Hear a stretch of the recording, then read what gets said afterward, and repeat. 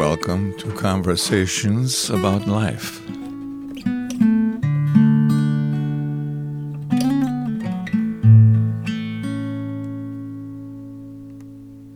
I'm happy to have a guest of Eric Nevins with me today.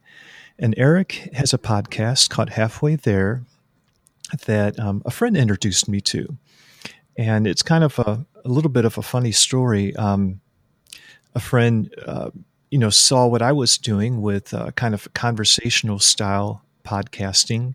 And he referred me first to a comedian's podcast. His name's Mark Marion, I believe, and his podcast name is WTF. And I thought, well, it is conversational.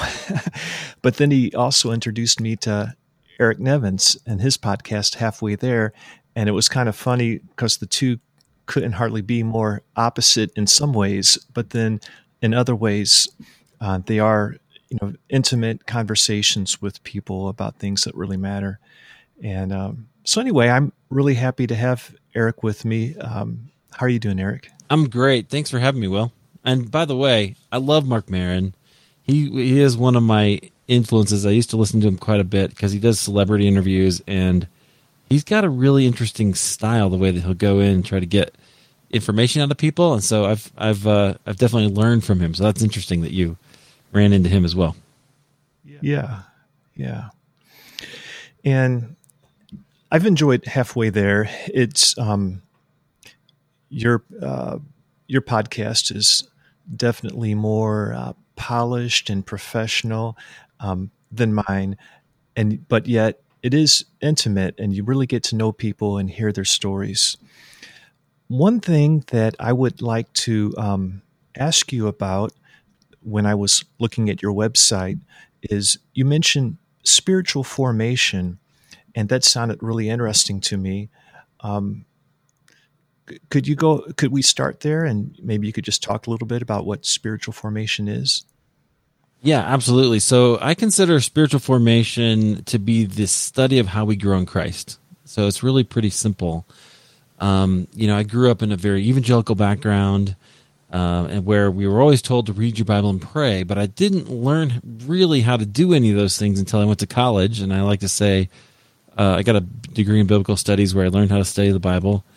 And then I went to seminary where I learned how to pray. And I really had to go into some other kinds of practices than I had been given growing up. And spiritual formation is just the study of like, how do we actually grow in Christ? What is that spiritual journey like? And so that's what I wanted to do with my podcast, is tell that full story. Okay. Did you come up with the term spiritual formation? Oh, no. It's been around a really long time, and there's a lot of other people who use it, but it is one that I like. So, like, for instance, when I moved out to Denver to go to Denver Seminary, and I studied spiritual formation, but we also called it Christian formation, because it's really that study of, like, you can be spiritually formed in a lot of ways, right? Like, that's whether you're Christian or not. So, I guess the term has been around a long time. Okay. So from what I'm understanding, it has to do with like spiritual growth. Yeah, you could think of it as sanctification, right? So, like, what's that process like, right? So, like, there's certain definable stages or certain practices that can help you as you go. Spiritual formation is the thing that kind of covers all of that. Okay. Well, that's interesting. For you, what do you think of when it comes to, like, what causes you to grow, particularly in intimacy with God, in that relationship? Yeah. Well, for me, it all depends on the stage of the journey that you're in, right? So, if you're very early in your introduction to who God is and you haven't given your life to Christ, then it may be that just you're either reading the Bible or, being in a community of people who are introducing you to what he's like is what does that, right? Is what you need. If you're in the second, what I call the second stage, I call learning the way of Jesus, that is all about learning his ways and his patterns, what the kingdom of God is like. That usually involves a lot of study, a lot of maybe even rules.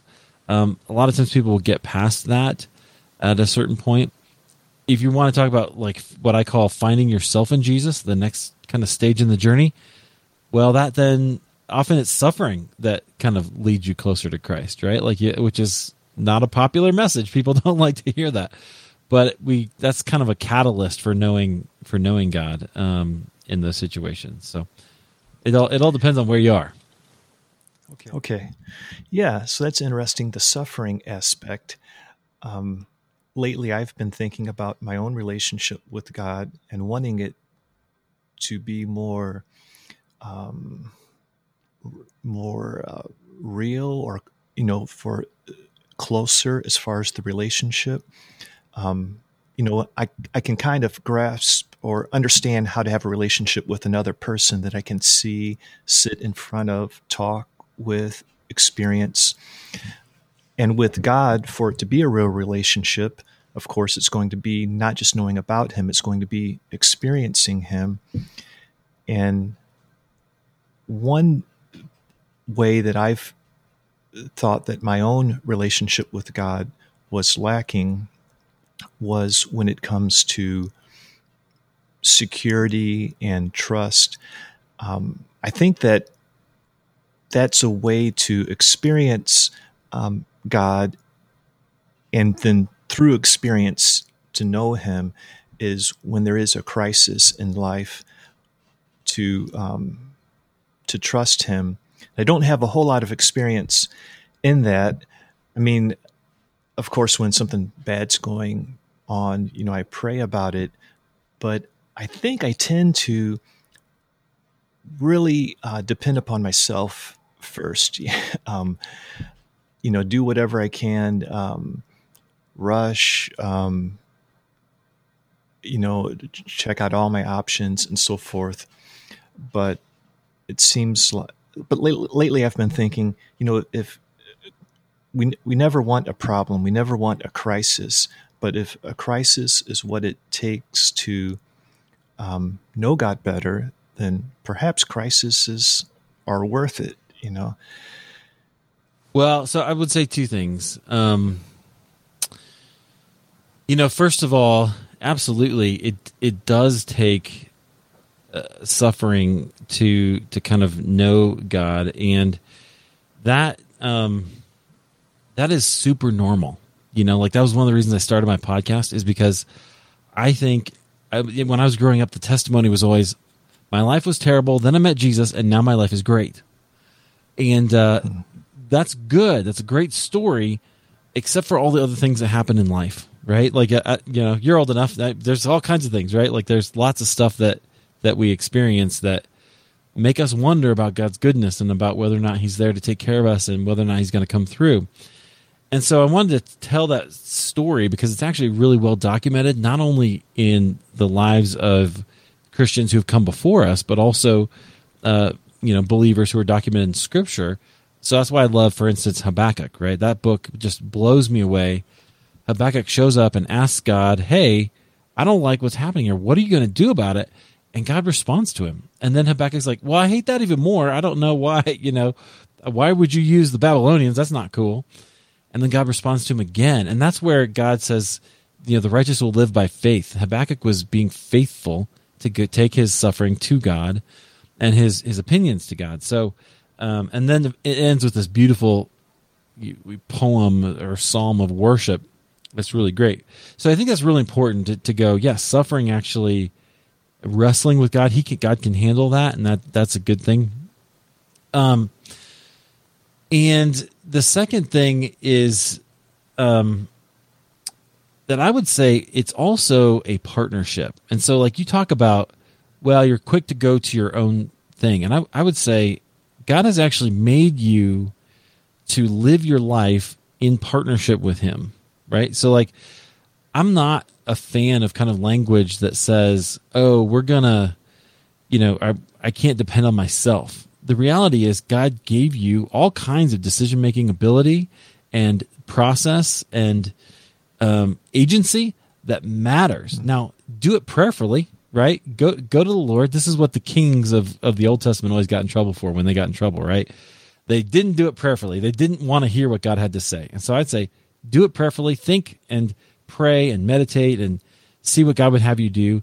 But it's also everything in life is a partnership with God. You act and you wait, but you trust Him for the results. And that posture, I think, will free up a lot of guilt and kind of shame of. I think that's the sort of heart posture we should have. So, what gives you confidence? Faith is like an uncomfortable thing. For example, when we depend upon God, when we pray, when we're in a tough situation, and we ask and we come through it,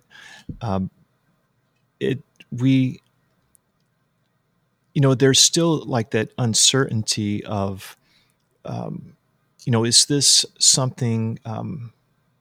Is our faith just a construct in our head, so to speak? Perhaps, I would have come through it anyway. And I think that personally, I have like a lot of reasons for confidence. I have just my conversion experience and what seems to be, God working in my life. There's historical grounds in the Christian faith and so forth. But still, just the matter of not having certainty, not seeing, it's just an uncomfortable place to be, it seems for me sometimes. I'd like my faith to be stronger, and yet it is always faith. I've wondered sometimes, like, why faith? I wonder if it's better for the relationship, like if God's really interested in relationship, and if somehow this relationship with Him being a matter of faith makes the relationship better in some way. So I guess there's a couple questions there. Do you, what for you gives you confidence, and is that fine with you? Do you have any thoughts about why, this is all a matter of faith or the Christian faith? Yeah. So I think that the word faith can easily be substituted with the word trust, right? So do you trust God? I think that's what God is after. He wants us to trust Him. And that can be hard to do because He doesn't always come through. I was having this conversation with a friend last night. Like sometimes bad things happen and we can't do anything about it, and God doesn't seem to do anything about it. And that's hard, right? But I think the thing He's always wanted, and this is throughout Scripture, you can go to the garden when He walked with Adam and Eve, and that was the thing that He wanted, to have a relationship with them. You can go to the very end in Revelation where, right there it says, God says He will make His dwelling with humankind. And it says, I will be their God and they will be my people, which is also throughout Scripture. That's what God says of Israel the whole time, right? That's His goal for history. So, I totally agree but it just takes trust. And so I think God wants us to trust Him. Again, I go back to Habakkuk. That's why I think Habakkuk is so important. It's all over the Psalms as well. David or whoever's writing, laying their hearts out before God and going, I don't get it. This is not cool.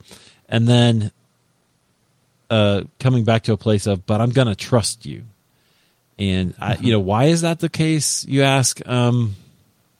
Well, I think because every relationship works that way, right? Like, you think of all your relationships, whether with your wife or your children or coworkers, they're all based on some level of trust. And I think that's what keeps us from going into idea of God as a just a sort of deity in the sky who's going to get us if we don't do all the right things. It has to be based on a trust of who he is and his character.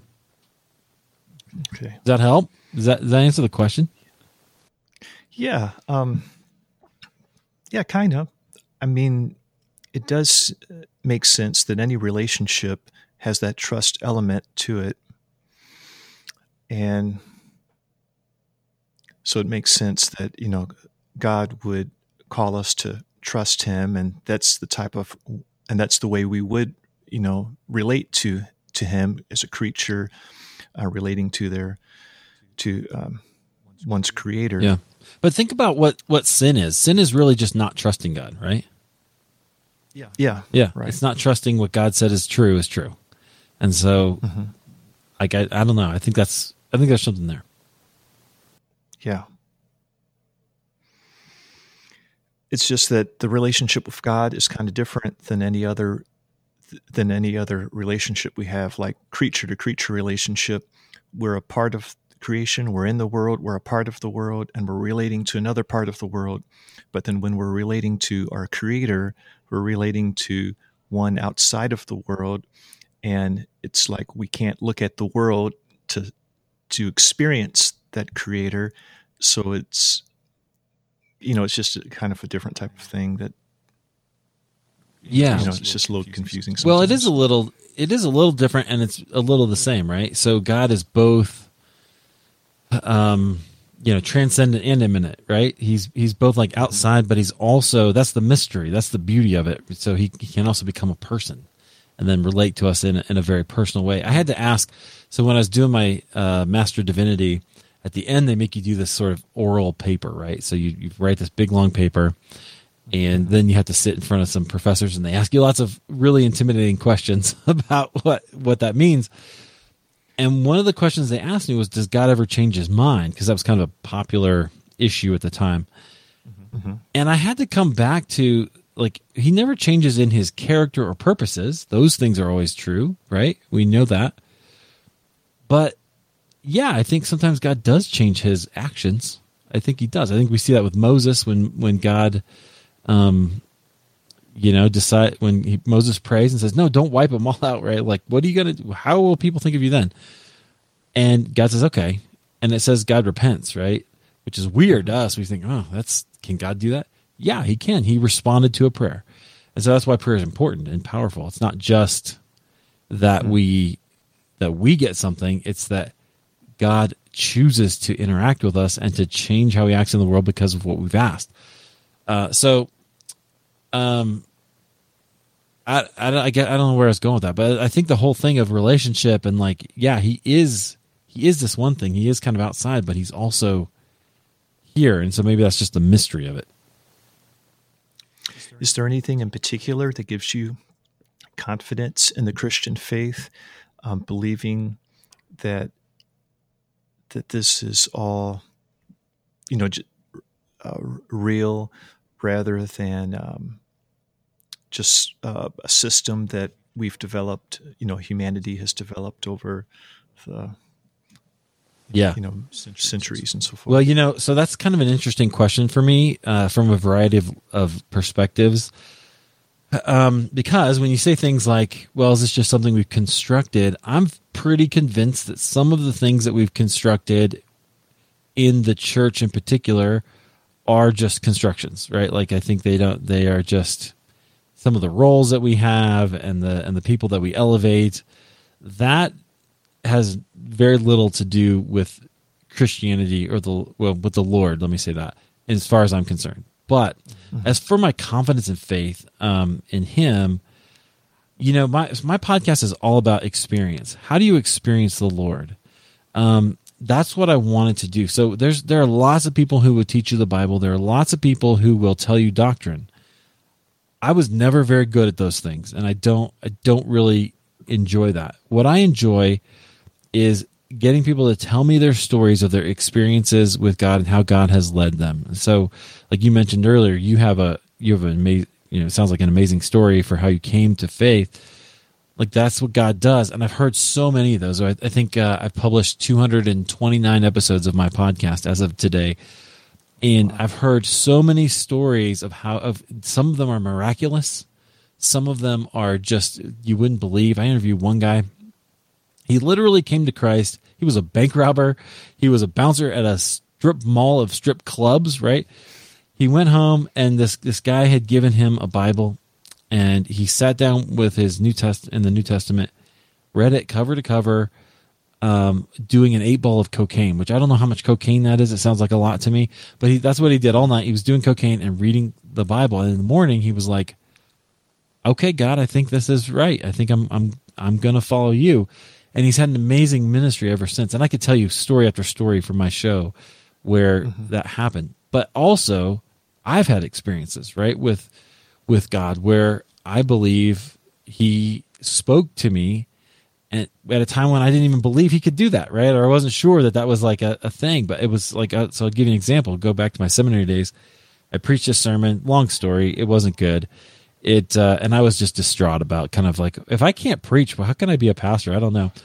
God had other plans for me, so that was good. I can tell you that the rest of that story if you want, but I was kind of up in the middle of the night and just severe anxiety, and I was praying and like, God, what am I going to do?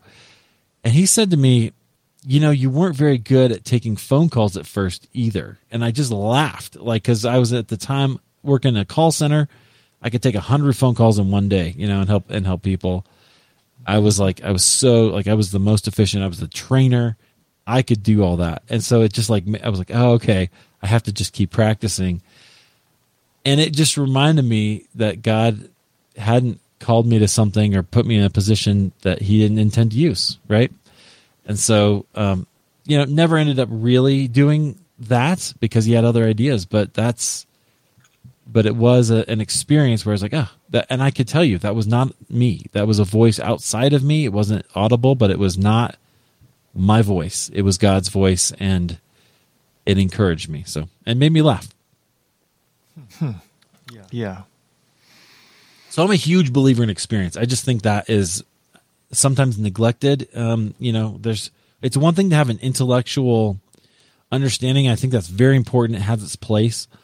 But I also think we should be encouraging experience, even though I know that experience, like I just described, it's subjective, right? Nobody can say, oh, well, did that happen or not?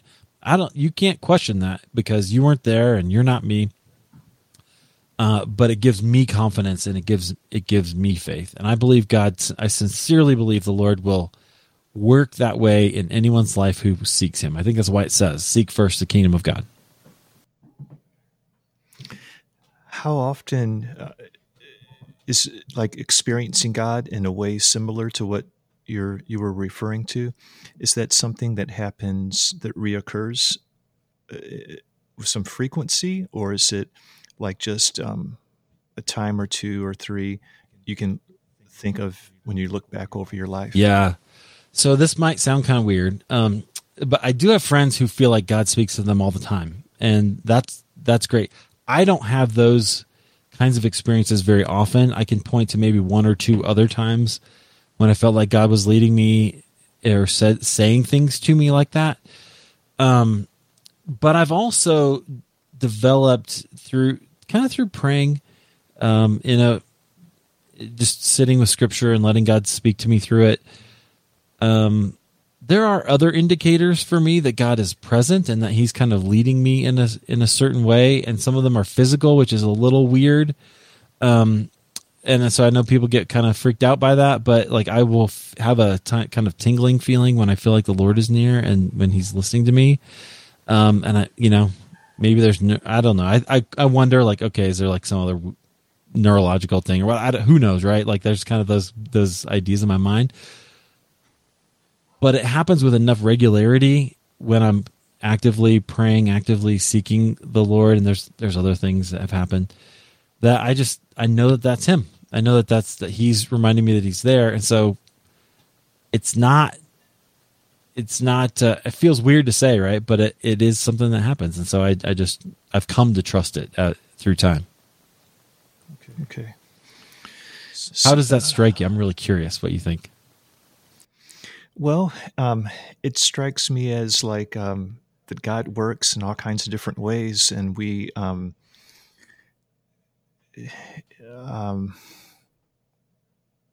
yeah, that's how it strikes me. It makes me kind of wonder about your like what is your practices like, or your routines, or what's prayer like for you? Um, is this a structured thing, or do you just have a certain time for it? Do you just sit down with the Word? Do you just or what's it like? Yeah. So these days, I mostly do a practice called Lectio Divina. I don't know if you're familiar with that, but it's an old practice. Christians have been doing it for literally millennia. But basically, it's this short version is you read a passage, and then you reflect on the passage, and then you respond to it, and then so in prayer, right? And then you maybe sit with it for a while. And so you remain. And then you might return, also come back later in the day or whatever. So I've developed that as a process. I found myself doing it naturally when I had to teach Romans 8 one time. And so then I found myself keep just coming back to it over and over and over again. And I've done enough Bible study, like formal Bible study, writing papers, doing the thing. Like I could do that inside and out all day, every day, right? It's just, I've done so much of that. I can do the study, but it was no longer encouraging me, right? It was no longer like, it was like, okay, this is just academic now and it's good. I had to find a new practice. And so I was kind of doing this automatically before I learned it in order to like just connect with the Lord through the scripture. And so that was kind of tough, it was a great time to learn that practice. So today, like for instance, I'll spend months sometimes in one passage of scripture and pray it through like that. Last year for me, the big one was John 13, just reading about Jesus washing the disciples' feet and going over it over and over and over again. And noticing all the little cues. I never knew there's all these things. Jesus is really, he's kind of upset with Judas, right? He's casting these little glances at Judas, and then the disciples are trying to figure out who is it, and there's all these things. Very fascinating. Jesus comes across very human and very humble as he's washing the disciples' feet and telling them, you do the same. So I've been reflecting on that. But it is mostly, to answer your question, I guess more specifically, yeah, especially when the kids are not here, it's easier. I spend half hour or so just every morning, get the scriptures out, open it up, and then go through that process. And that seems to work for me. What's your interaction with people outside of the faith? Like, for example, we are going through my family, a study called Behold. It's pretty neat. It divides up the gospel according to John in little passages. And then there's a few questions, the same questions that are asked of each passage. What does this passage show of the brokenness of humanity, and how do I share in that? How does God respond? And then working on down to the last question is how, or who others, who can I share this with? And I guess it's perhaps referring to those who are outside of the faith. Who can I share with, what God is showing me? I guess it doesn't necessarily have to, be those outside of the faith. But do you see God working? I have a lot of interaction with those outside of the faith through meetup groups and things like that, and sometimes through podcasting. I'd like to see more of like the Spirit working, drawing people into the kingdom. Maybe what I need is just more of a longer view, which I don't know what's going to happen, if I over time. But how's things for you? Do you see God working in those who are outside of the faith as you interact with them? And how's that going? Yeah.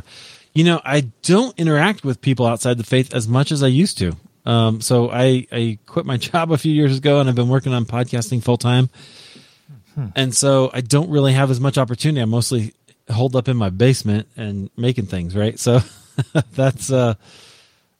But I do see the Lord working. So when I did work in an office, we would, because just who I am, so I would talk, right, about things, about what's going on, about spiritual matters, about what I thought about things that were happening in the day.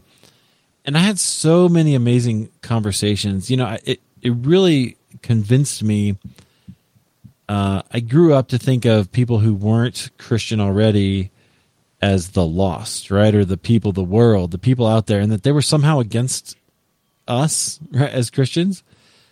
Mm-hmm. And I realized they're not really. They're people who are trying to live their life, and they're looking for peace, just like I am, and they're looking for joy, and they're looking for all the same things because they're human and they're made in God's image, just like we are, right? Just like I am. And so, I look for those things, those points of connection, and would actually much rather talk about those things than, when it comes up, if somebody wants to talk about it, we can talk all about the faith however much they'd like, but that's kind of what I do. But I really believe God is always working, and I think he's always calling everyone to himself. That's just how I think of it. Okay.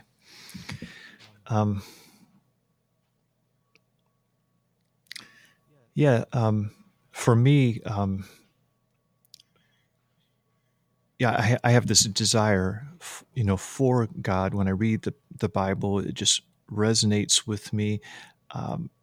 But for some people, it just doesn't seem to do so much. Like sometimes I'm with somebody and I'll just kind of go through an outline of the biblical story of the fall and Jesus and redemption and the kingdom of God. And I just wonder, what are they thinking? Like, is this hitting them somewhere? And I don't know. Sometimes I'm just kind of seeing a blank face, but perhaps something's going on that, I don't see, or perhaps something will happen in the future with it. Yeah. So that's probably where I take a little different approach. Like I would much rather, like I said, kind of have a conversation about them and about, where I don't know what their hopes and dreams are. When Jesus comes up, the funny thing is he always comes up somehow, right? Like, at least for me, because I'm always talking about it. But yeah, that's interesting. It's good. I've seen God work in so many ways. And I think the key is be faithful to what you think God is asking you to do. I shared a story from my podcast we did this big Christian podcast summit last weekend. And, I opened it up with this story because I thought it was so valuable for us who are podcasters, and maybe we're not getting the reach that we want on social and all these things. This man I interviewed named Dan Rudman, he went to a big, state university, and one of the RAs in his dorm showed a Josh McDowell film. This is like the 70s about about relationships. Well, he was young guy. He was kind of interested in relationships, right? So he was interested in that. And so he kind of found himself in and out. And Josh McDowell encouraged him to get a Bible and read the Gospel of John. Well, he couldn't find the Gospel of John. He got a Bible. He kind of knew a little bit because he grew up in kind of a nominally Christian home, but wasn't really. And he ended up in 1st, 2nd, 3rd John. So he read these little epistles, and he realizes that he's on the side of darkness and that he needs to be on the side of light. And so he wrestles with God for 2 weeks, and he finally says, God, whatever you got to do, I want to be on your side. And he finally gives his life to Christ. Well, it turned out he ended up going shortly thereafter to the campus bar, old habits, and he was and the song "Highway to Hell" came on from AC/DC, right? Everybody gets up and they're dancing and they're singing "Highway to Hell," right?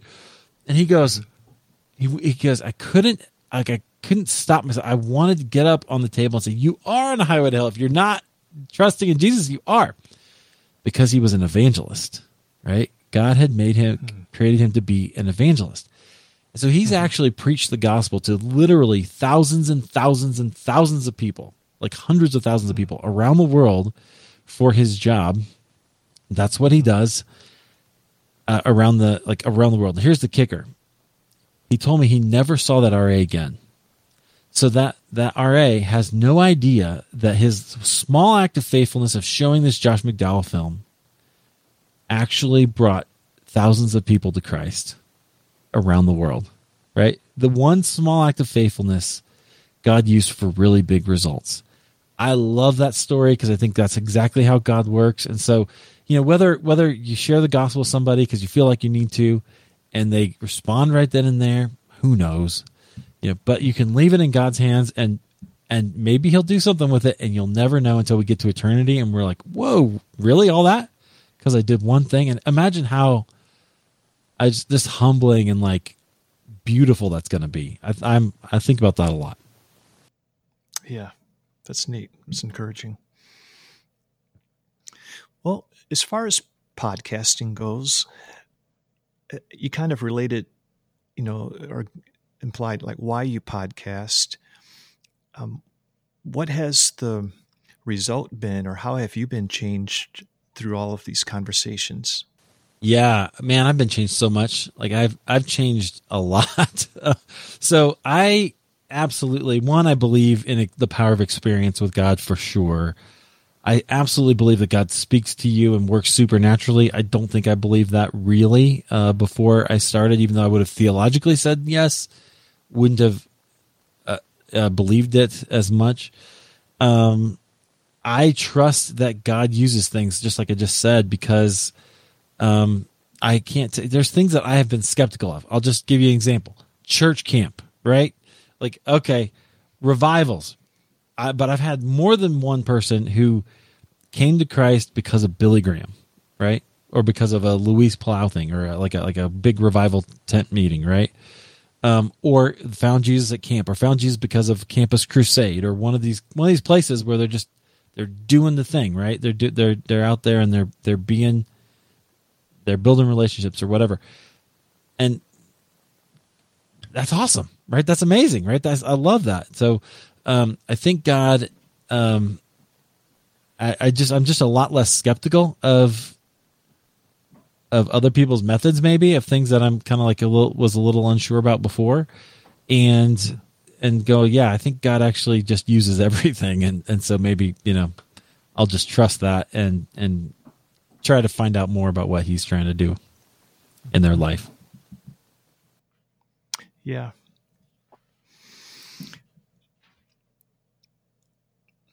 Well, you've related to, you've kind of implied some challenges that have taken place in your own life in the past. Well, if you just kind of thought about the overall arc of your life, is there anything that comes to mind when you consider, for you, what seems to be the challenge of your life? Like, what is the big thing that you've had to trust God in, and that's been, a hurdle? Yeah. Well, so the big thing right now is just finding my own identity in Him. And I struggled for years. So I told you I went to seminary. I spent a long time wanting to be a pastor. Graduated in the middle of the downturn in 2009, and wasn't able to do that. Lots of reasons. Some of it was my own immaturity. Some of it was people weren't hiring, right? That was just a tough time. And so if they were hiring, they were much better candidates than me. And then, so I spent a long time trying to putting my identity in my work and who I was. And, I eventually left my job and did this kind of podcasting thing full time. I'm creating memberships. I'm creating things for podcasters. And yet, it would be easy to try to put my identity in that. Like that's who I am, but I'm not. I'm the person who God wants me to be, right? I am the beloved of God, and I am trying to live into that. And so I really think that's like, if you want to boil it down, that's the struggle, even though it looks like trying to find my calling, trying to find who God wants me to be. It's really being, just putting my identity in the fact that I'm God's instead of that I do this thing or I make this amount of money or I have these relationships. It's none of that. It's something else.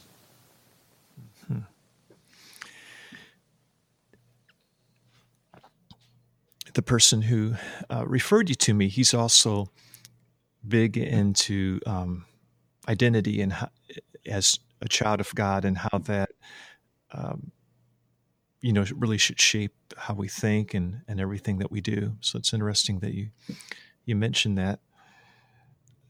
As far as podcasting goes, it's been a super thing for me as a way just to reach out to people, both Christians and non-Christians,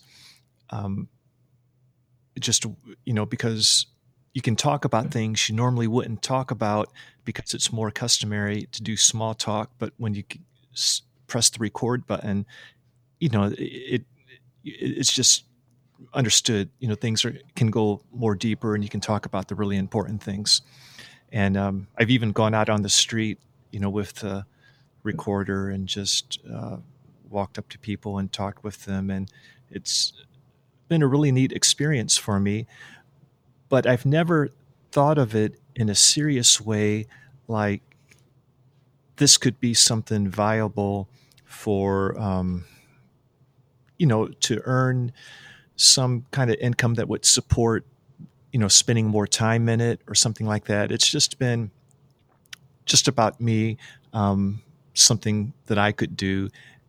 So I don't spend too much time trying to promote my podcast, don't spend time on social media or any of that, because I guess I've never really thought of it as being, there being, much hope in it. To consider it that way, I just consider it, well, it's just a way to reach out, something to do, a way to connect. But it sounds like, you are, this is a full-time thing for you. So am I kind of thinking of it in the wrong way, do you think? Or what are your thoughts for, fellow podcasters? How should they think of their podcast? Is it something that's reasonable to think that, this could be like something to get to in like a profession or something along those lines? Well, it is 100% reasonable to think that, because people are doing it every day, right? So if other people can do it, you can do it too. The thing is, you really depends on your goals, right? So I have friends who never want to monetize their podcast. They never want to, figure out how to do that. It's their ministry, and they enjoy that, and that's fine. If that's who you are, that's what God's asking you to do. Be faithful to that. Okay, I'm not gonna challenge you in that. But podcasting is expensive, as you probably are aware, right? Like there's between equipment and, hosting and all those things. There are free ways to do it, but, that's going to probably limit your growth. So, there are lots of ways to monetize your podcast or to monetize kind of your relationship with your audience, to serve them. And so I think that's the question. If God's calling you to something, to share these kinds of stories or share, a particular message, the only way you get to do that more is if you can actually make enough money to make that the thing that you do, right? Like that's the way that I think of it. The good thing is, I'll say it this way. It's really tough to monetize your podcast directly if you don't have a certain number of downloads, right? If you get a big show, people will pay you so that you can advertise for them. I personally hate ads, so I never really want to do ads, right?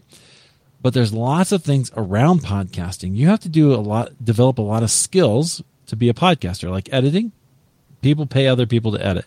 So I do a lot of graphic design. You can for my podcast, not professionally, but that's people pay others to do that. They can do, or in my case, I've developed a membership so I can teach other podcasters how to podcast and how to improve their show and get to that point of monetization.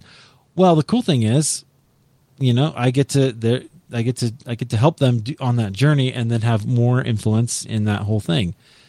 I don't know about you or if there's other podcasters listening to us, whatever your goal is, whatever the message is that God's given you, you're helping survivors of abuse, or you're helping, whoever it is. There's something in there, whether it's coaching or, creating a membership yourself where you're giving them resources every month, or teaching them how to do something. There's a way to do that, and it's never been more possible. And even if all you do is you cover your costs for your podcast for the year, that might be great. Or maybe it's donations. Patreon will allow you to take donations, right? There's ways to do that.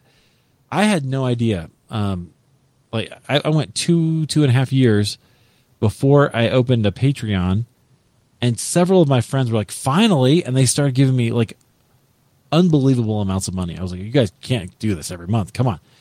They do. And because they believe in what I'm doing. And so, and that's not just about monetization. That's just about them being good friends. You know what I mean? Like and so you may have good listeners who want to help you because they appreciate what you've done. Don't tell them no. Just let them do that. Yeah. Cool. Thanks.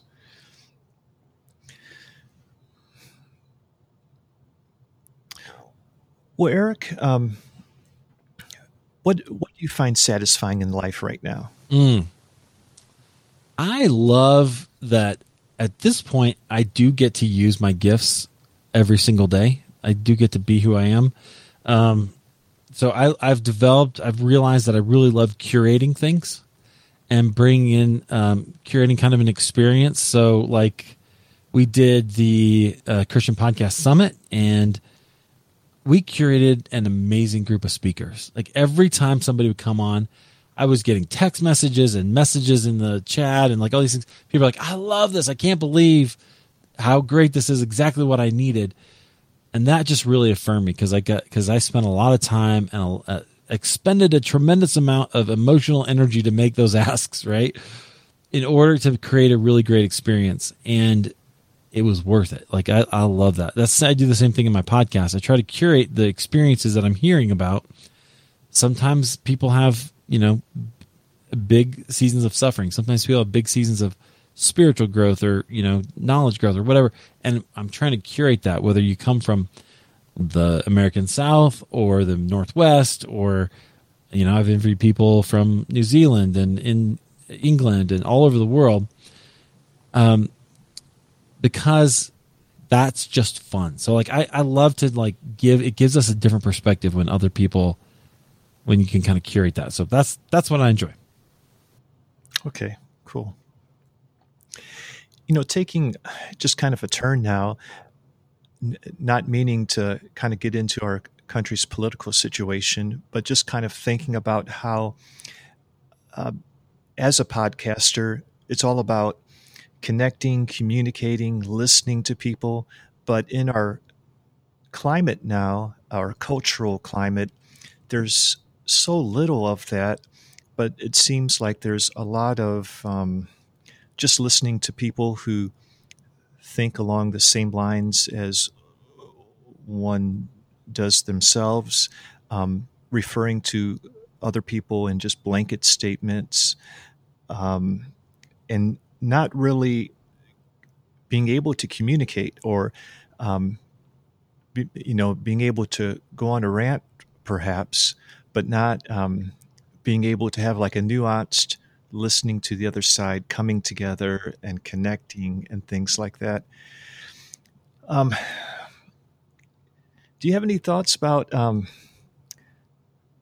what to do or how to cultivate that? Or I guess just the example that you're setting is something, but it's just a little bit frustrating for me when I just look out at our culture and just see the lack of ability to listen and to connect and talk and communicate in a way where you're showing respect and care for, the other person.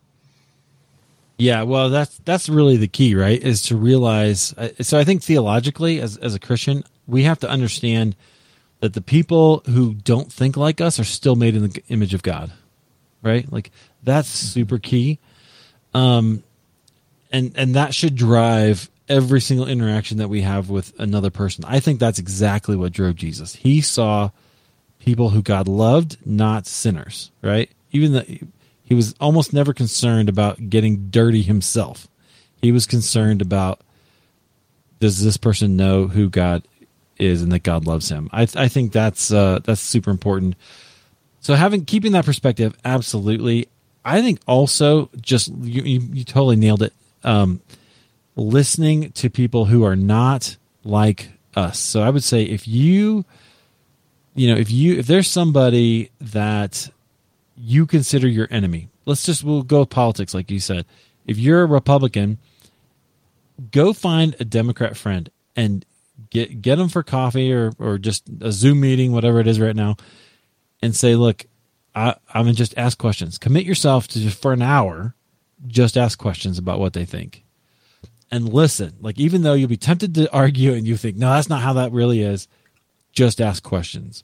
And I guarantee if you do that, you'll leave with a better understanding of their position and why they hold it, even if you don't agree with it. If you just hear it. And that practice right there will do wonders for us. It would totally change things. I don't think, man, I used to be, you probably didn't know this, but I used to be a political junkie. Like, I love politics. One of my goals in life is to read a biography of every U.S. president.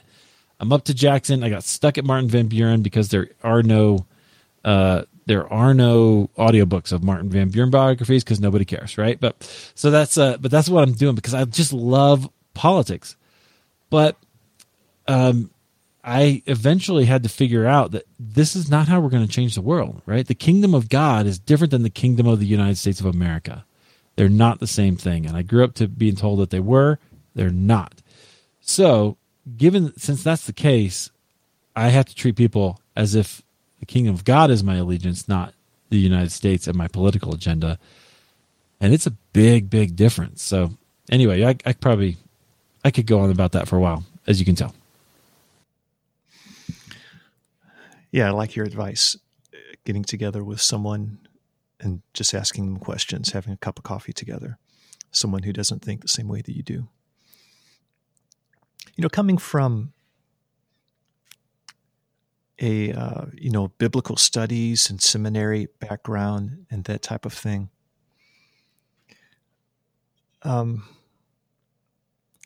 do you is there aspects of our church culture that you kind of just think just doesn't really line up with biblical Christianity? Or I guess another way to ask it is there anything about church that you would change? The way we gather together and meet together and spend time together and enjoy Christian fellowship. What would it be like for you if it was, is there an ideal way that you would like to see it? Oh, yeah. Okay. Am I allowed to say everything? No, I'm not going to say that. All right. So, not really. So one of the things that happened, it was like one of the first interviews I did for my show was a guy named Richard Jacobson who wrote a book called Unchurching.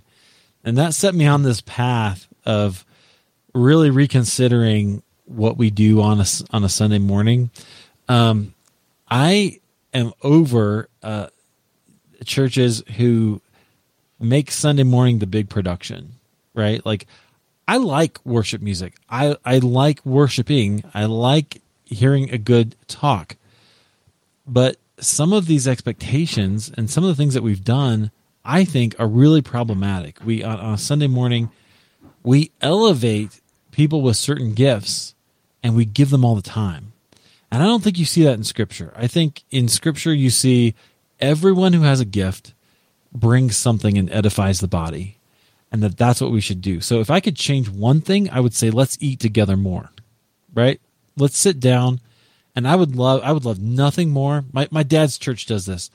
They have in every, that's a huge church, right? It's 20,000 people, and it's the biggest church in Iowa. Like, it's a huge church, but so they can do this. But they have a chef, and he makes breakfast on a Sunday morning, right? So like, for all these people, like thousands of people. They put it out, and you can donate if you want, and you just pick up, you get your food, and you can go sit down and eat together. And so when we're visiting him, we don't have to think about breakfast. We just go, okay, let's go eat. We donate, and we go to church. And it's just this, like, you see other people. Now, if it were my home church, I would try to do that every week and sit with somebody new, right? In a church of 20,000, I'll probably find somebody new every week for the rest of my life, right? Like, no problem. And, but I think that, and then who knows what you would learn about others and about, what people are able to do and their gifts. I'll give you another example from that church. My dad spent 45 years working for the city of Des Moines, Iowa, maintaining their police, fire, 911 response, right? I'm really proud of him for that. That's so cool. But one of the skills he had to have to do that job as he kind of worked his way up was soldering. He can solder like nobody's business. He's done a lot of it, right? Well, this church that he goes to, they had him up in their kind of control booth for when they're doing services and stuff. And so he thought that was cool to see. And they asked him, like, is this something you want to do? We're looking for people if you want to kind of help us run things. And my dad's not that kind of guy. If he's going to make a mistake and it's going to show up on the stage, he's not happy about that, right? Like, that's not his thing. So he goes, not really. And they go, okay, great. That's fine. No problem. If there is something, let us know. And then a little while later, they said to him, can you solder? And he goes, can I solder? I can solder, right? Like, he's like, this is my skill. So they bring him in, and he literally helped like wire a new campus that they're doing with, like, he created the wires and he wired them all into the board, and like pristine, beautiful, professional soldering for free, right? Like, he did this all for them, and they were thrilled. And so when they have an issue, hey, we need somebody to solder, they call my dad. And he's able to use his gifts in something that doesn't show up. I mean, it will, if he didn't do it well, it'll show up on a Sunday morning, right? But he does it great. And so he's serving the mission with the gifts that God gave him. And I just wish that we did that more. I don't know. I don't think it's just my church. I think we've privileged these things because we think they're important. And it is important to get good teaching. But it's not all. And I would love to see more conversations. I would love to see more like just talking, So one of these days, I'm giving you a long answer here, but I really like, this is a subject I'm passionate about. One of these days, I want to do maybe it's not a sermon, but a teaching time on a Sunday morning where I think about it in terms of, instead of me bringing a passage and telling you what to do with it or think or apply, how to apply it, I would like to look at it as, okay, let's start a conversation between you and the Bible, between you and God, between you and me, between you, the audience, and your fellow audience members, right? I wonder what that would do. Like, I just think if we think about it in terms of, instead of a sort of lecture style, which, to be honest, is going out. That is not, I can hear way better sermons on a podcast, right? Like, that's just the reality. But people aren't learning that way. The way they're learning now is they're learning in conversation. And so I think creating that kind of an environment would be really powerful. And I think it would actually make better disciples. And so that's kind of my rant on what would I change about church? You didn't know you were stepping on landmine, did you? It reminds me of, there's the Godin, there's the marketing guru. Yeah, Seth Godin. Seth Godin, yeah. He talks about school in, yes, I think, a similar way. Dude, I'm so influenced by that guy. Totally. He does, and he's right. He talks about school like, hey, this the way we do school was made for the industrial age. It doesn't work anymore. The economy's shifted. We need to do that. And I feel exactly the same way. Skye Jitani, who's used to be at Christianity Today and is on the Holy Post podcast with Phil Vischer, wrote an article last year. You should look it up. It's called The Case Against Sermon-Centric Sundays.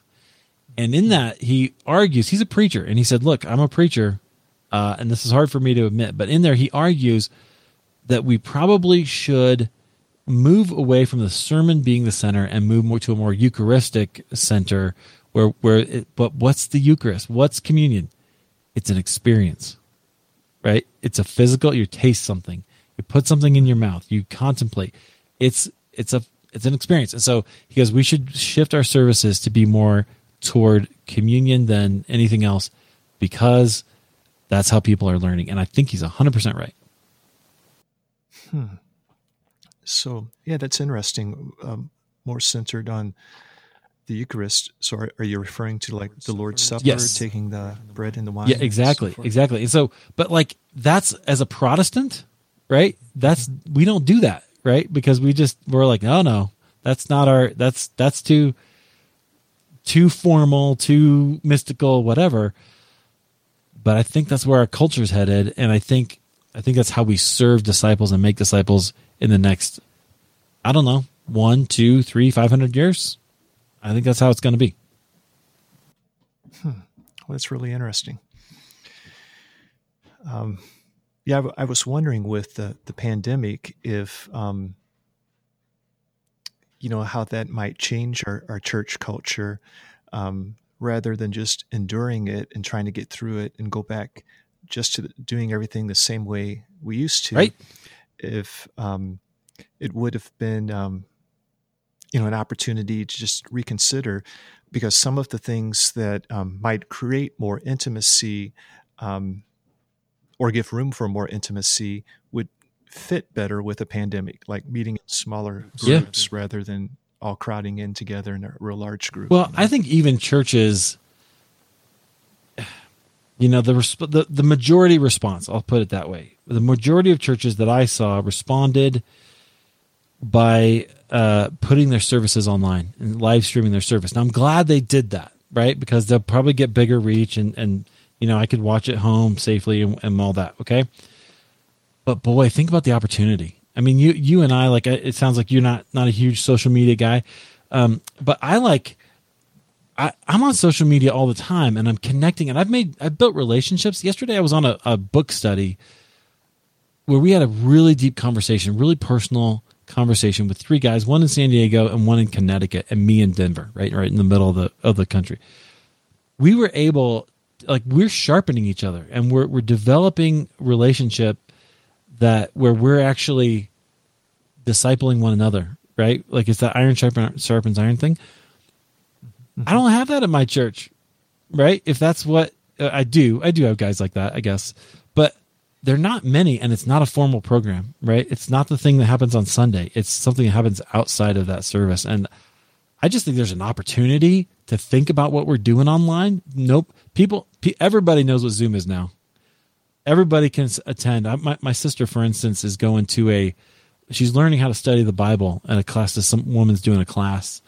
And she's like, I've never really done that, and I would like to do that. And so she's learning it through a book that I used when I was in college, right? Because I got the degree, right? But I love it, and I love that somebody's discipling her in that way. Let's think about this bigger. Let's think about it in terms of how can we make disciples using what we have available online. You don't have to gather them together. You can make disciples around the world on Zoom every day. What are we doing? How are we not doing that? We've got to do that. We have to rethink our ministry. It's not just in the physical location. It's around the world. And if you believe in your teaching and you believe in what you do, I don't see how you can avoid it. There's something that's been happening in St. Louis for the past few years. I think it started with a particular church, but they, and it's a men's type of movement. They started meeting in groups of 4, and they're going through a book by James Greg Ogden, called Discipleship Essentials. So it's just a basic discipleship type of book, and they break each chapter down into 4 sections, and then they meet weekly, and it ends up being a 2-year type of thing that you're kind of committing to. Yeah. And then at the very end, they break up, and then each person looks for 3 other people. And then, so the group multiplies that way. And from what I hear, it's a pretty big thing right now as far as the multiplication that has taken place. But it seems ideal for forming close relationships and discipling through, a relational type of thing. Some of them are meeting on Zoom right now too. Yeah. Well, it does. It really does. And I think we need to not be afraid of that power. I think there's there's a lot of people who are just afraid of the format and the tools, but we don't need to be, and we'll make better disciples and more disciples if we're not. Yeah. Well, something I'd like to ask you here before we, our conversation comes to an end is, in your about page on your website, you mentioned about some struggles you've gone through in your life, and then it kind of came to the point of like either giving up or this alternative or that alternative, or, in the way you put it, or keep pressing into what God promised. So could you describe for us just what you mean by that? What has God promised? What are you pressing into? What is it that you desire when it comes to that? Yeah, boy, that's a good question. So I have this weird belief that, like I described it a little bit earlier, that my main goal was trying to find where God has me, right? What his mission for me was. But I also have this weird belief that to be fully ourselves is part of the gospel, right? It is part of God's plan. That if I'm fully who he made me to be, that glorifies him most. And so I call that finding yourself in Christ, and there's a whole lot to that. But that's that was kind of forged in trying to find it myself, trying to find out who is God for me. And a lot of that, like I said, was kind of wrestling through what should I be doing for work. I worked at a bank for 13 years and I hated it. Like, that's not my style. I don't love the market. I don't love financial advice. I don't love bouncing people's checks. I literally bounced people's checks for years as my job. That leaves a little scar in your soul. Well, like, it just gives you a little bit, like, it's not fun. So that's kind of where that wrestling comes from for me. Like, it was all those things. I think God has promised, if we follow him, he doesn't promise everything will be easy, but he does promise that we'll find joy and life. And I think that comes partly from being the people that he's made us to be. That's neat. That part of the gospel is being fully who we are. And that does make sense to me, because the gospel should eliminate fear if it really affects us, if it gets a hold of us. And fear sometimes keeps us from being who we fully are. Always. Because we're trying to live for someone else, yeah, or for an impression. Isn't it always? It's always because we're afraid of somebody or something, right? Like, there's always something like that. So I totally agree. And that's just got to go. Like, that's has no place in being a Christian. Fear is not part of it. So that goes back to what we talked about earlier with trust, right? We trust God and we trust ourselves, or just trust who he's made us to be. We can live in that. And it's powerful. Yeah. I think that might be part of why I kind of crave connection, even though I'm a rather introvert. To connect with someone in conversation is like an exercise of being transparent, ideally. Yeah. And it's an exercise of laying aside fear and seeing the other person and them seeing me. And I don't know, perhaps that's why it seems significant to me.